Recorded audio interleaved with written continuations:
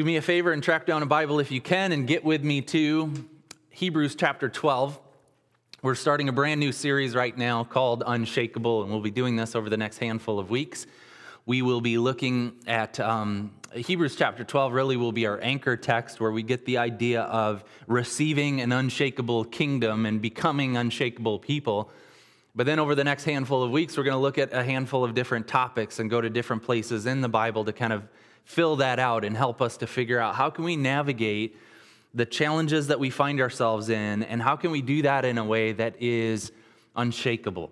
And so that's what we're up to. And if you've got a Bible, we're in Hebrews chapter 12. If you don't have a Bible, it'd be our privilege to gift one to you. And so you just need to let us know, and we'll do a delivery to your home. But we've got gift Bibles that we give away when we're able to meet together, and we want to continue to do that even as we're remote from each other. So if you need a Bible, let us know. We'll get it to you. We'll also put the passages up on the screen. So if you don't have a Bible, don't feel like you're going to get left in the dust. We're going to do the best we can to make this very user-friendly. But Hebrews chapter 12, we're going to go verses 18 to 28. So I'm going to start reading it now, and then we'll pray, and we will get to work.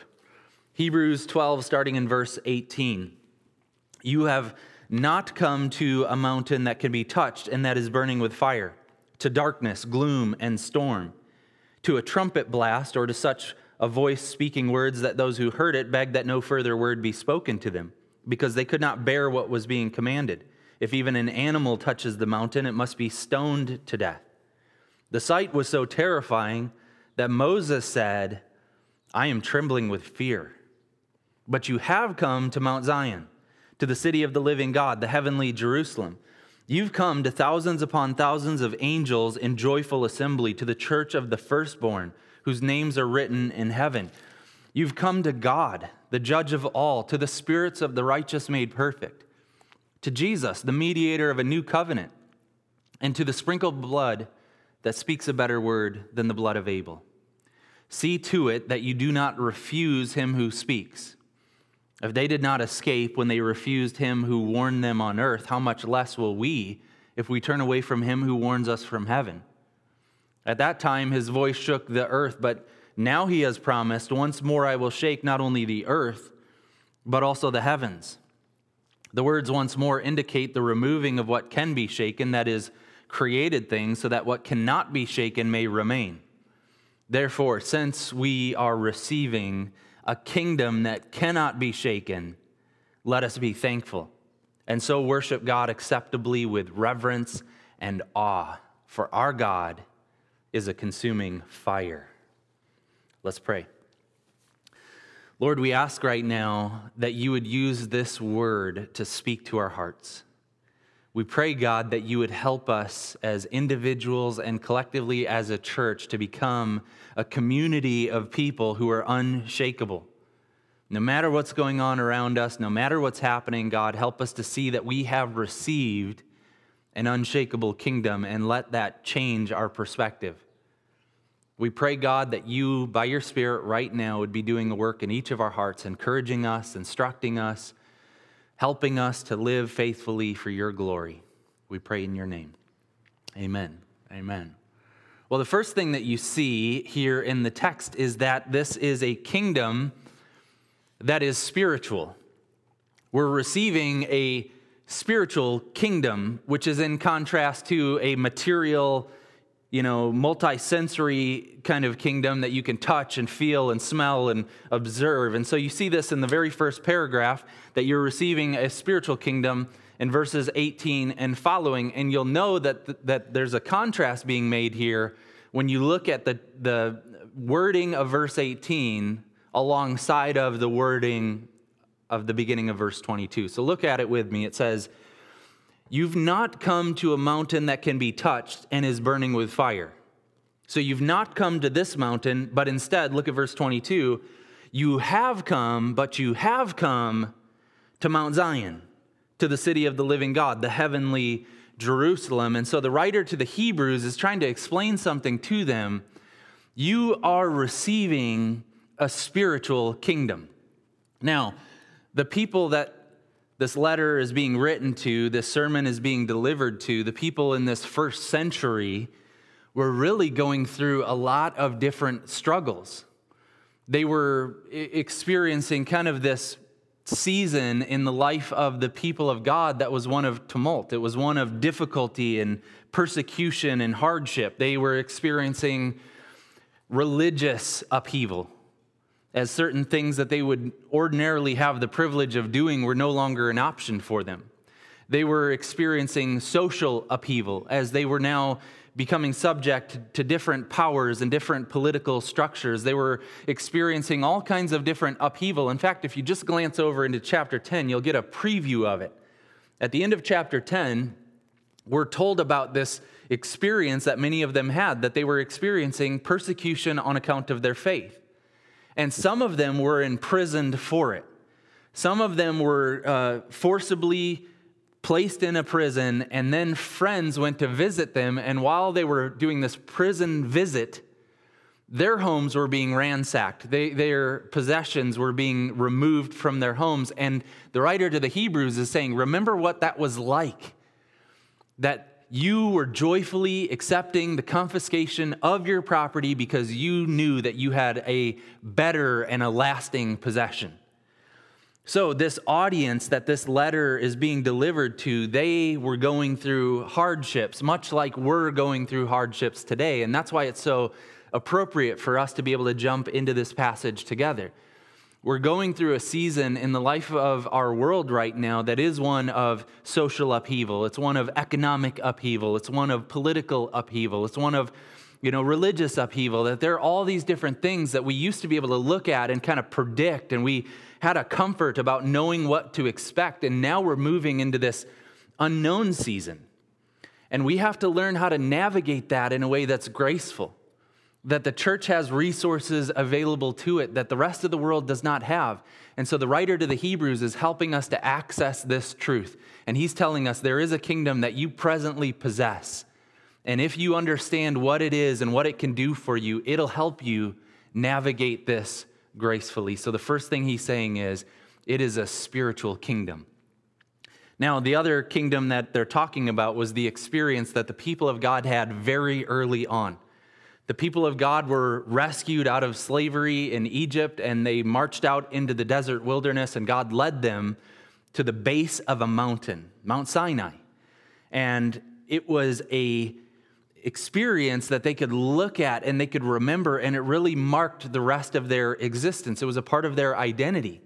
It was there that God spoke to the people, and he gave them his words of instruction. He gave them the 10 commandments, and he gave them instructions for worship, to build a structure and to experience God there. He gave them instructions on a system to be able to make sacrifices for the mistakes and the sins of the people. He gave them a Levitical priesthood, a people who would help them and lead them and lead them in these religious experiences. And all of that, it was very tactile. It was something that they could touch and look at and hear. And there's a contrast that's being made right here by the writer to the Hebrews, who's saying what you have is actually far better, but it's spiritual.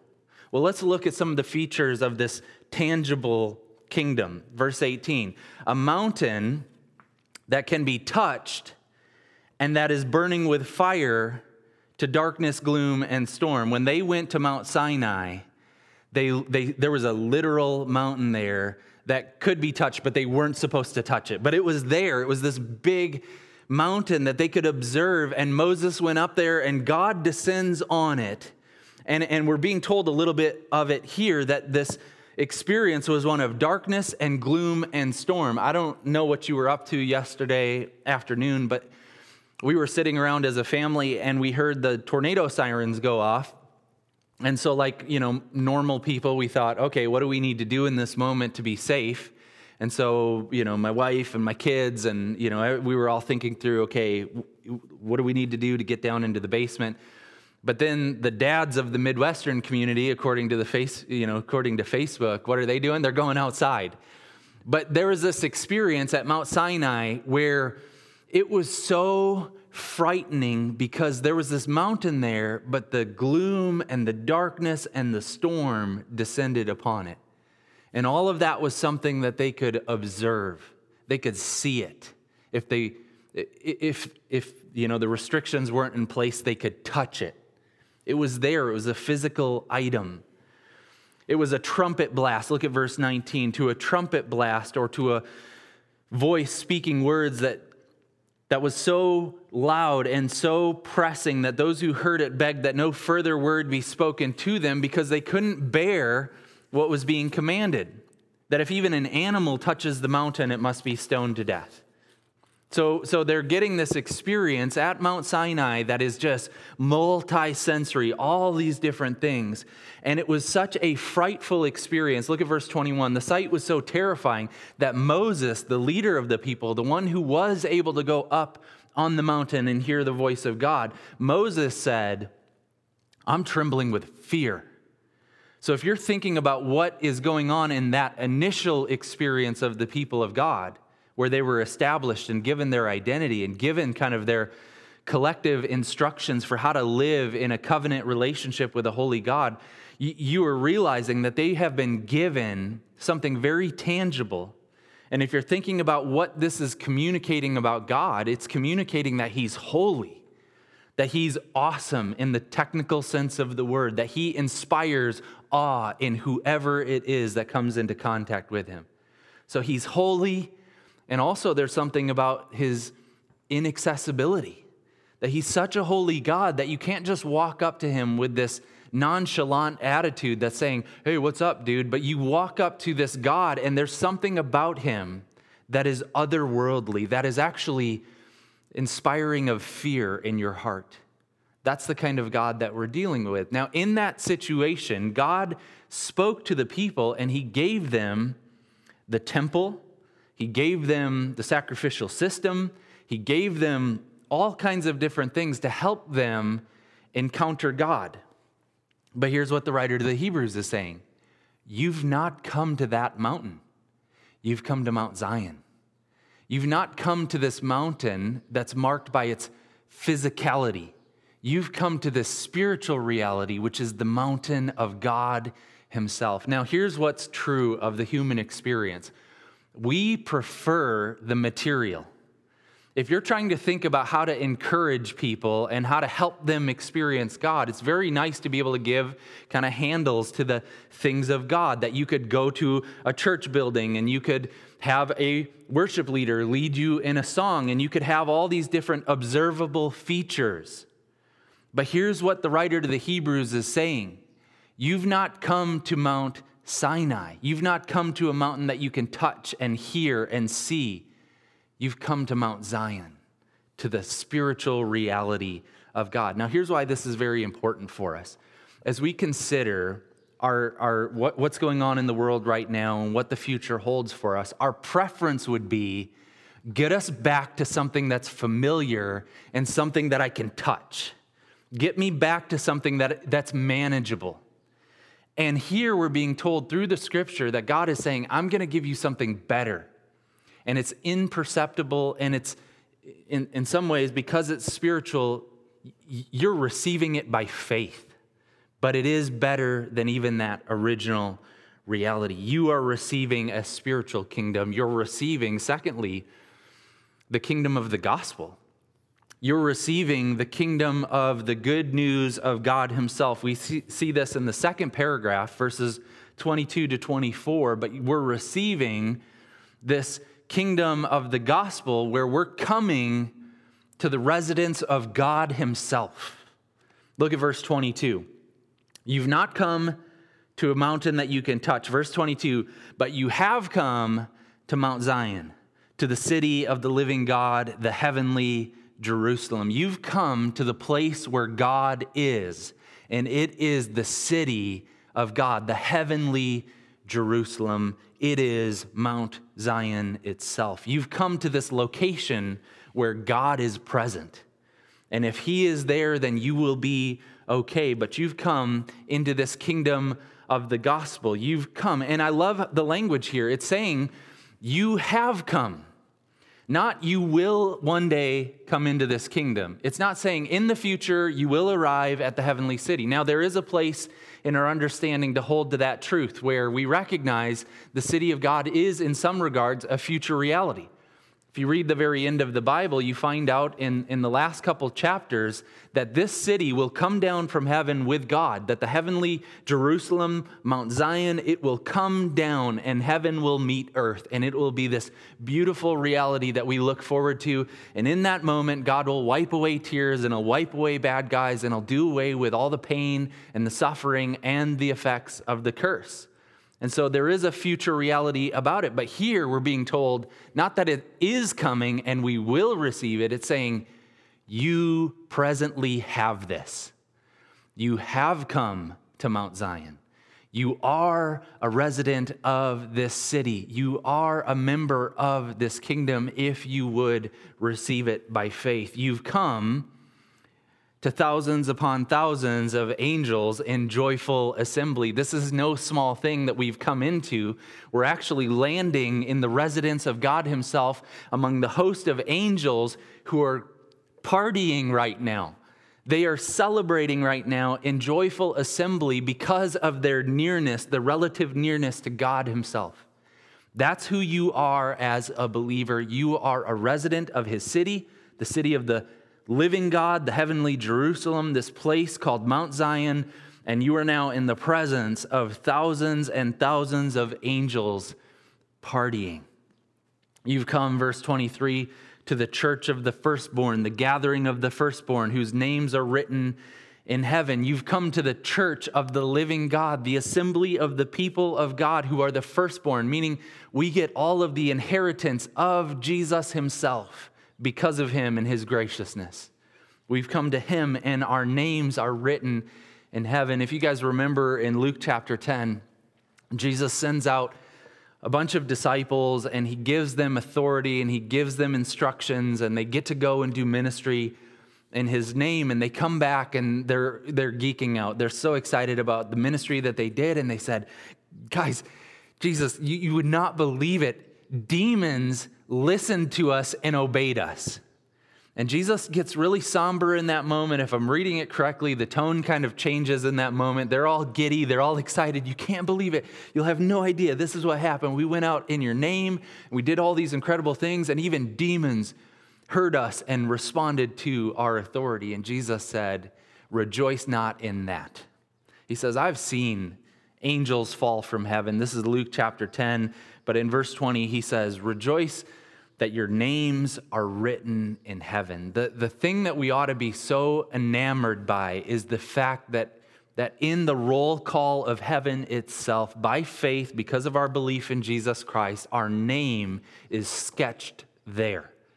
That we have this beautiful assurance that God has received us and He has placed our name in the records of heaven. Our names are written in heaven, and by receiving this kingdom of the gospel, we are receiving this kingdom of heaven. You've come to God and His residence, and you've come to the good news of the gospel. Look at verse 23.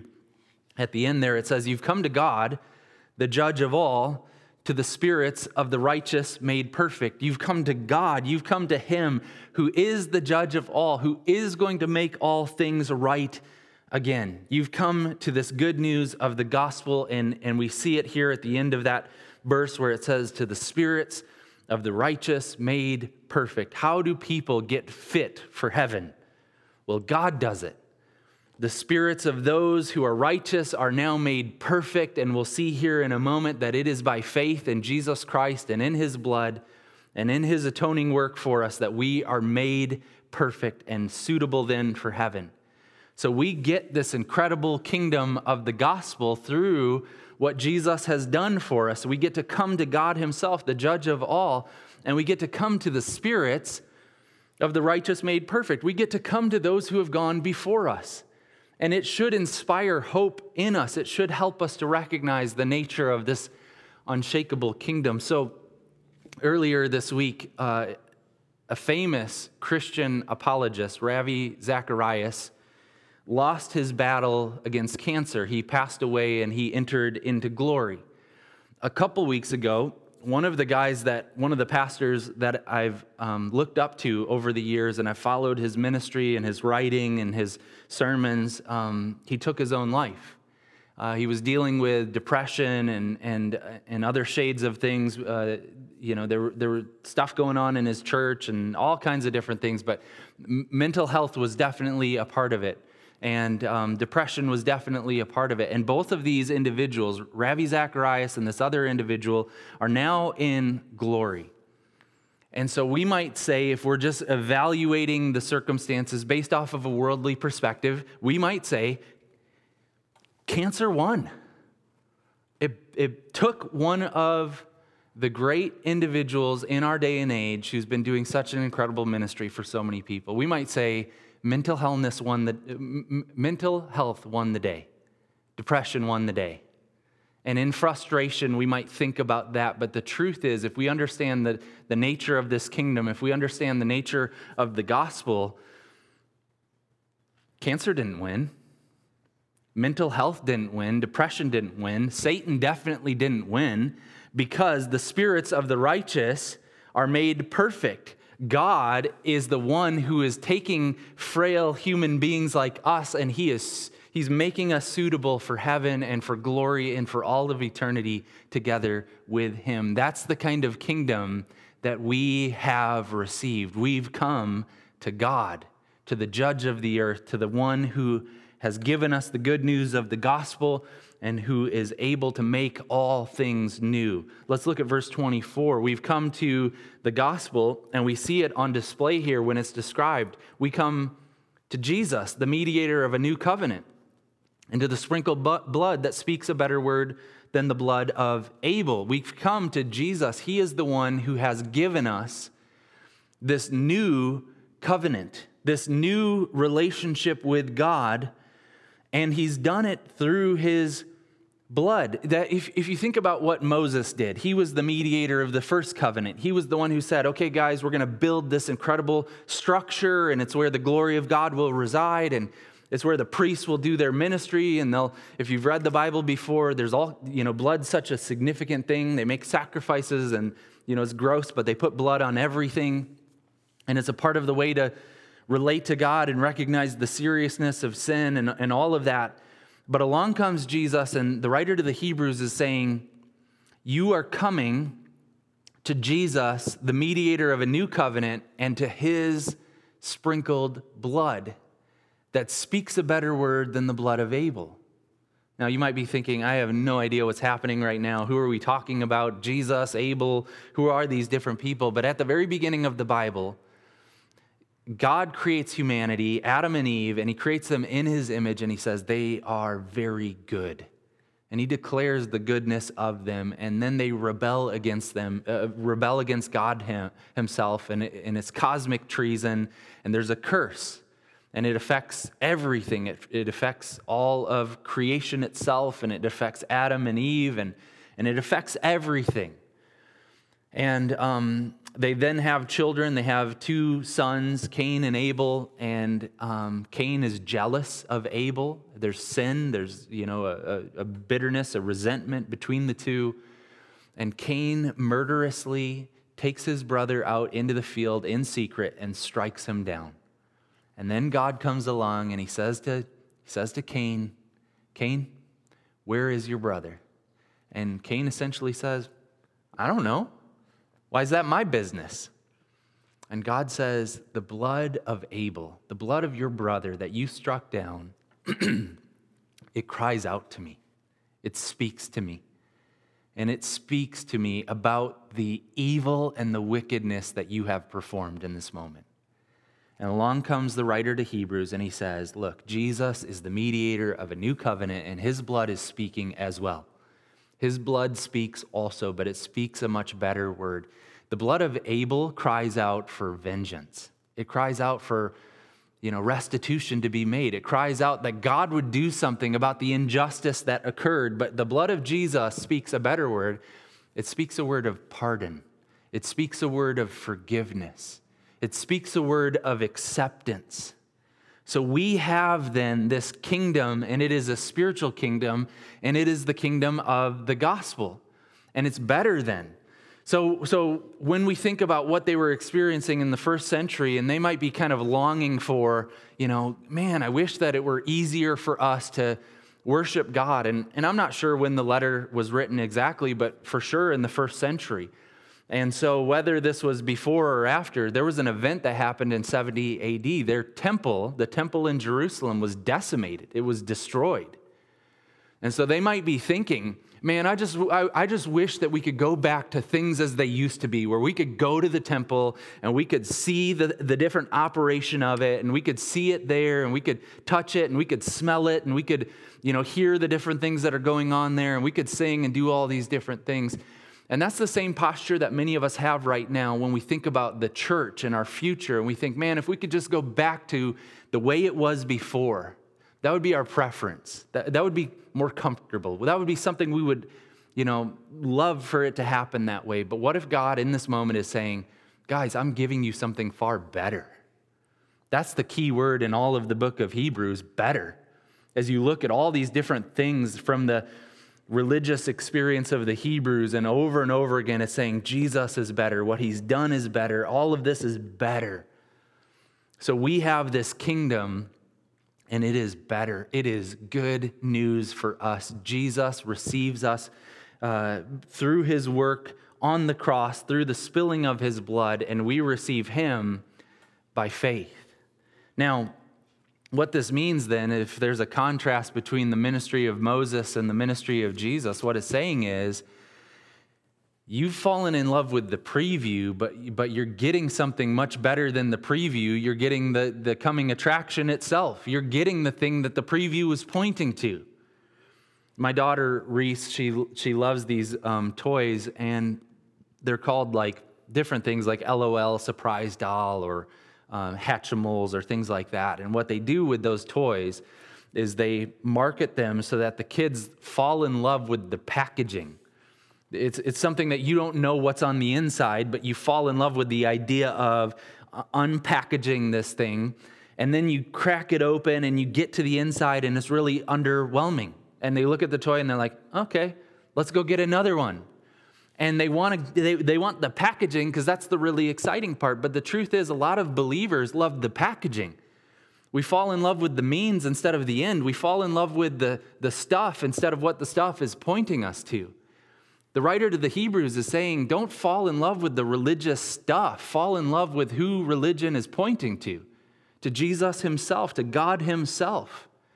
Don't look at it and say, oh, I wish we could go back to the glory days. I wish we could go back to, having things the way that we want them. Instead, recognize that in this moment, by faith in Christ, we have received a spiritual kingdom, a heavenly kingdom, and an unshakable kingdom. That's the final paragraph here in our chapter. The unshakable kingdom comes in verses 25 through 28. It's an unshakable kingdom that God is gifting to us. And it's unshakable because God is going to speak again, and he's going to, by his voice, he's going to shake everything up. But what we'll receive then, what we have received, is the kingdom that is unshakable. And if we have it, then we're unshakable also. Let's follow the train of thought here. Look at verse 25. It's telling us that if God is going to speak and it's going to shake everything up, we better be certain that we're positioned to listen to him. Look at verse 25. See to it that you do not refuse him who speaks. Okay, that's step number one for us today. Make sure that we're ready to listen to his voice. Some of us are so tone deaf to the things of God right now because all we can hear is what we want to hear. And we're being reminded, let's make sure that we do not refuse him who is presently speaking. Jesus is speaking to us. It's by his voice, through his word, that he's leading his people. So let's make sure that we're doing what he says. We're listening in to his steady voice, and we're following his divine leadership, and we're trusting in what he's up to, even if it's different than our opinions or our preferences. Let's see to it that we do not refuse him who speaks. Verse 25, if they did not escape when they refused him who warned them on earth, how much less will we if we turn away from him who warns us from heaven? If they heard the voice of God through a mediator named Moses, and through that word, if they didn't escape on earth, how much less will we if we have access to God who is speaking to us today from heaven?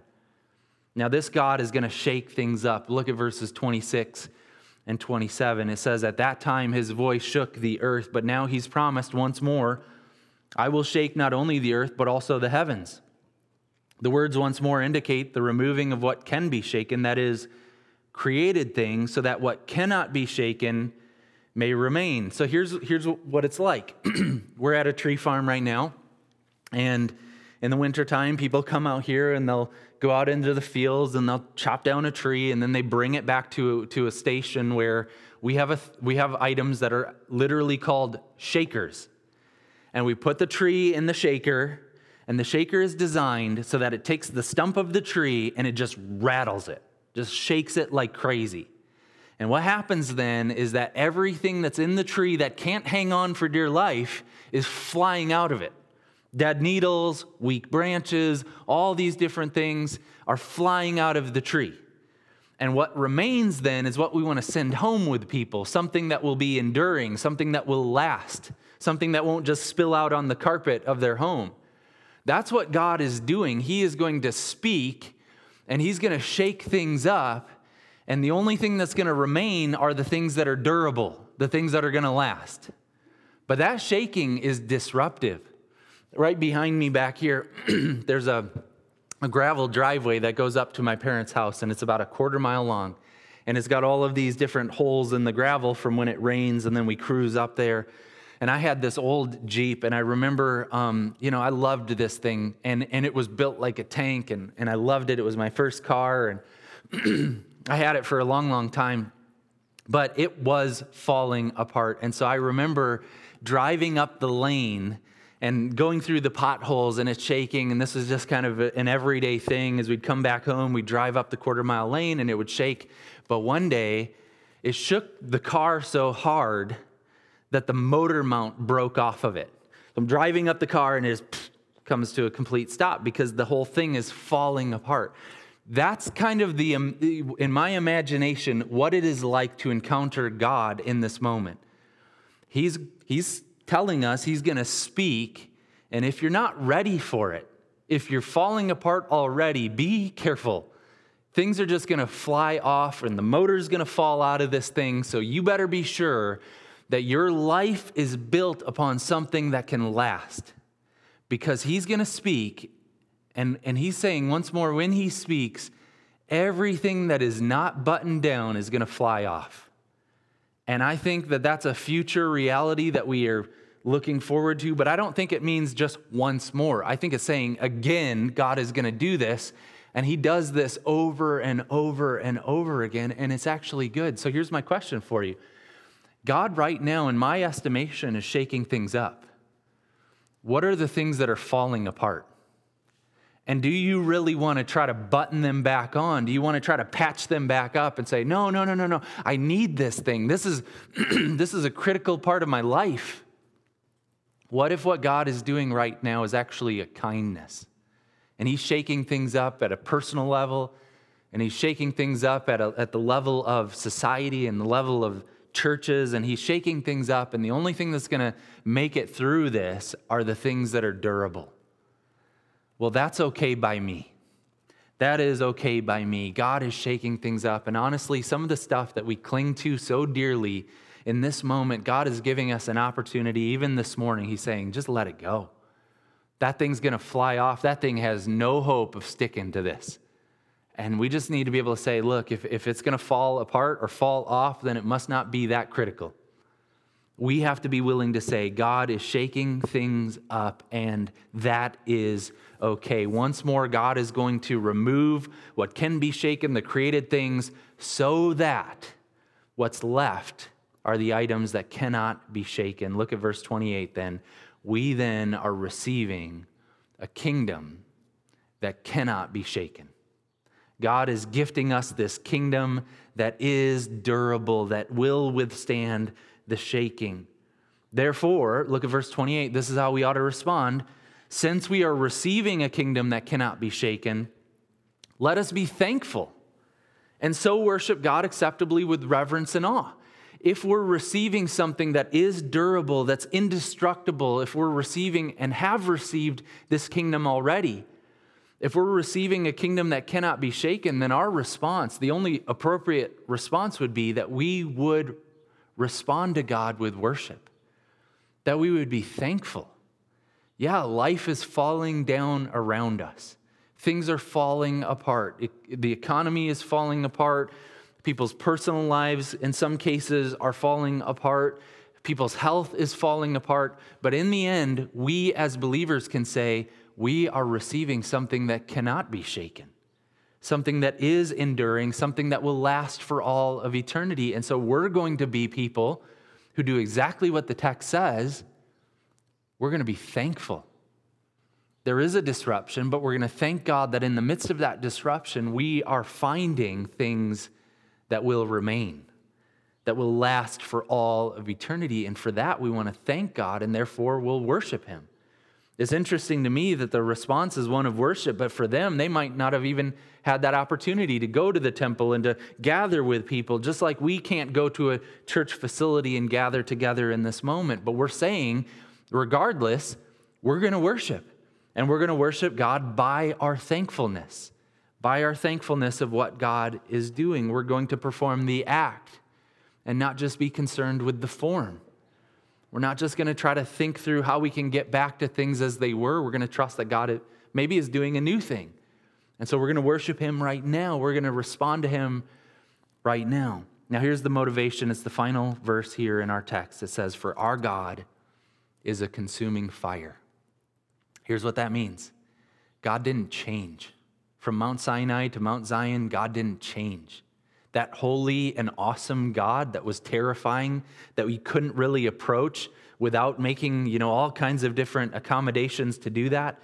Our God is a consuming fire that has invited us to draw near through Jesus Christ. Our God is a consuming fire who's made a way for us to come near to this holy and awesome God through faith in what Jesus has done. Jesus went to the cross and he died, and he said from there, "It is finished." And when he gave up his spirit, as the Gospels will tell us, as the different accounts of those events tell us, the earth shook and the temple curtain tore in two. And by what Jesus has done, he has given us access to this God who is a consuming fire, who's given us his kingdom, the city of God, Mount Zion, the place of the gospel, this heavenly kingdom, an unshakable kingdom. If you have that, you have something that will make you durable. You have something that will make you strong. So receive him by faith right now, either for the first time or for the 40th time or the 400th time or however many times you want to trust in him. He is sufficient. He's our king. Let's receive his kingdom right now. Lord, we ask in this moment that you would help each of us to trust in King Jesus. We thank you for the kingdom that we have. And it is hard because it is spiritual and it is heavenly, and so that means it's subtle and it's behind the scenes. And we prefer the multi-sensory light show. We want things to be loud and we want things to be, something that we can point to and say, look, there's God. But in this moment, would you help us to receive this by faith? Your unshakable kingdom, and most specifically, your unshakable King. We pray in Jesus' name. Amen. Amen.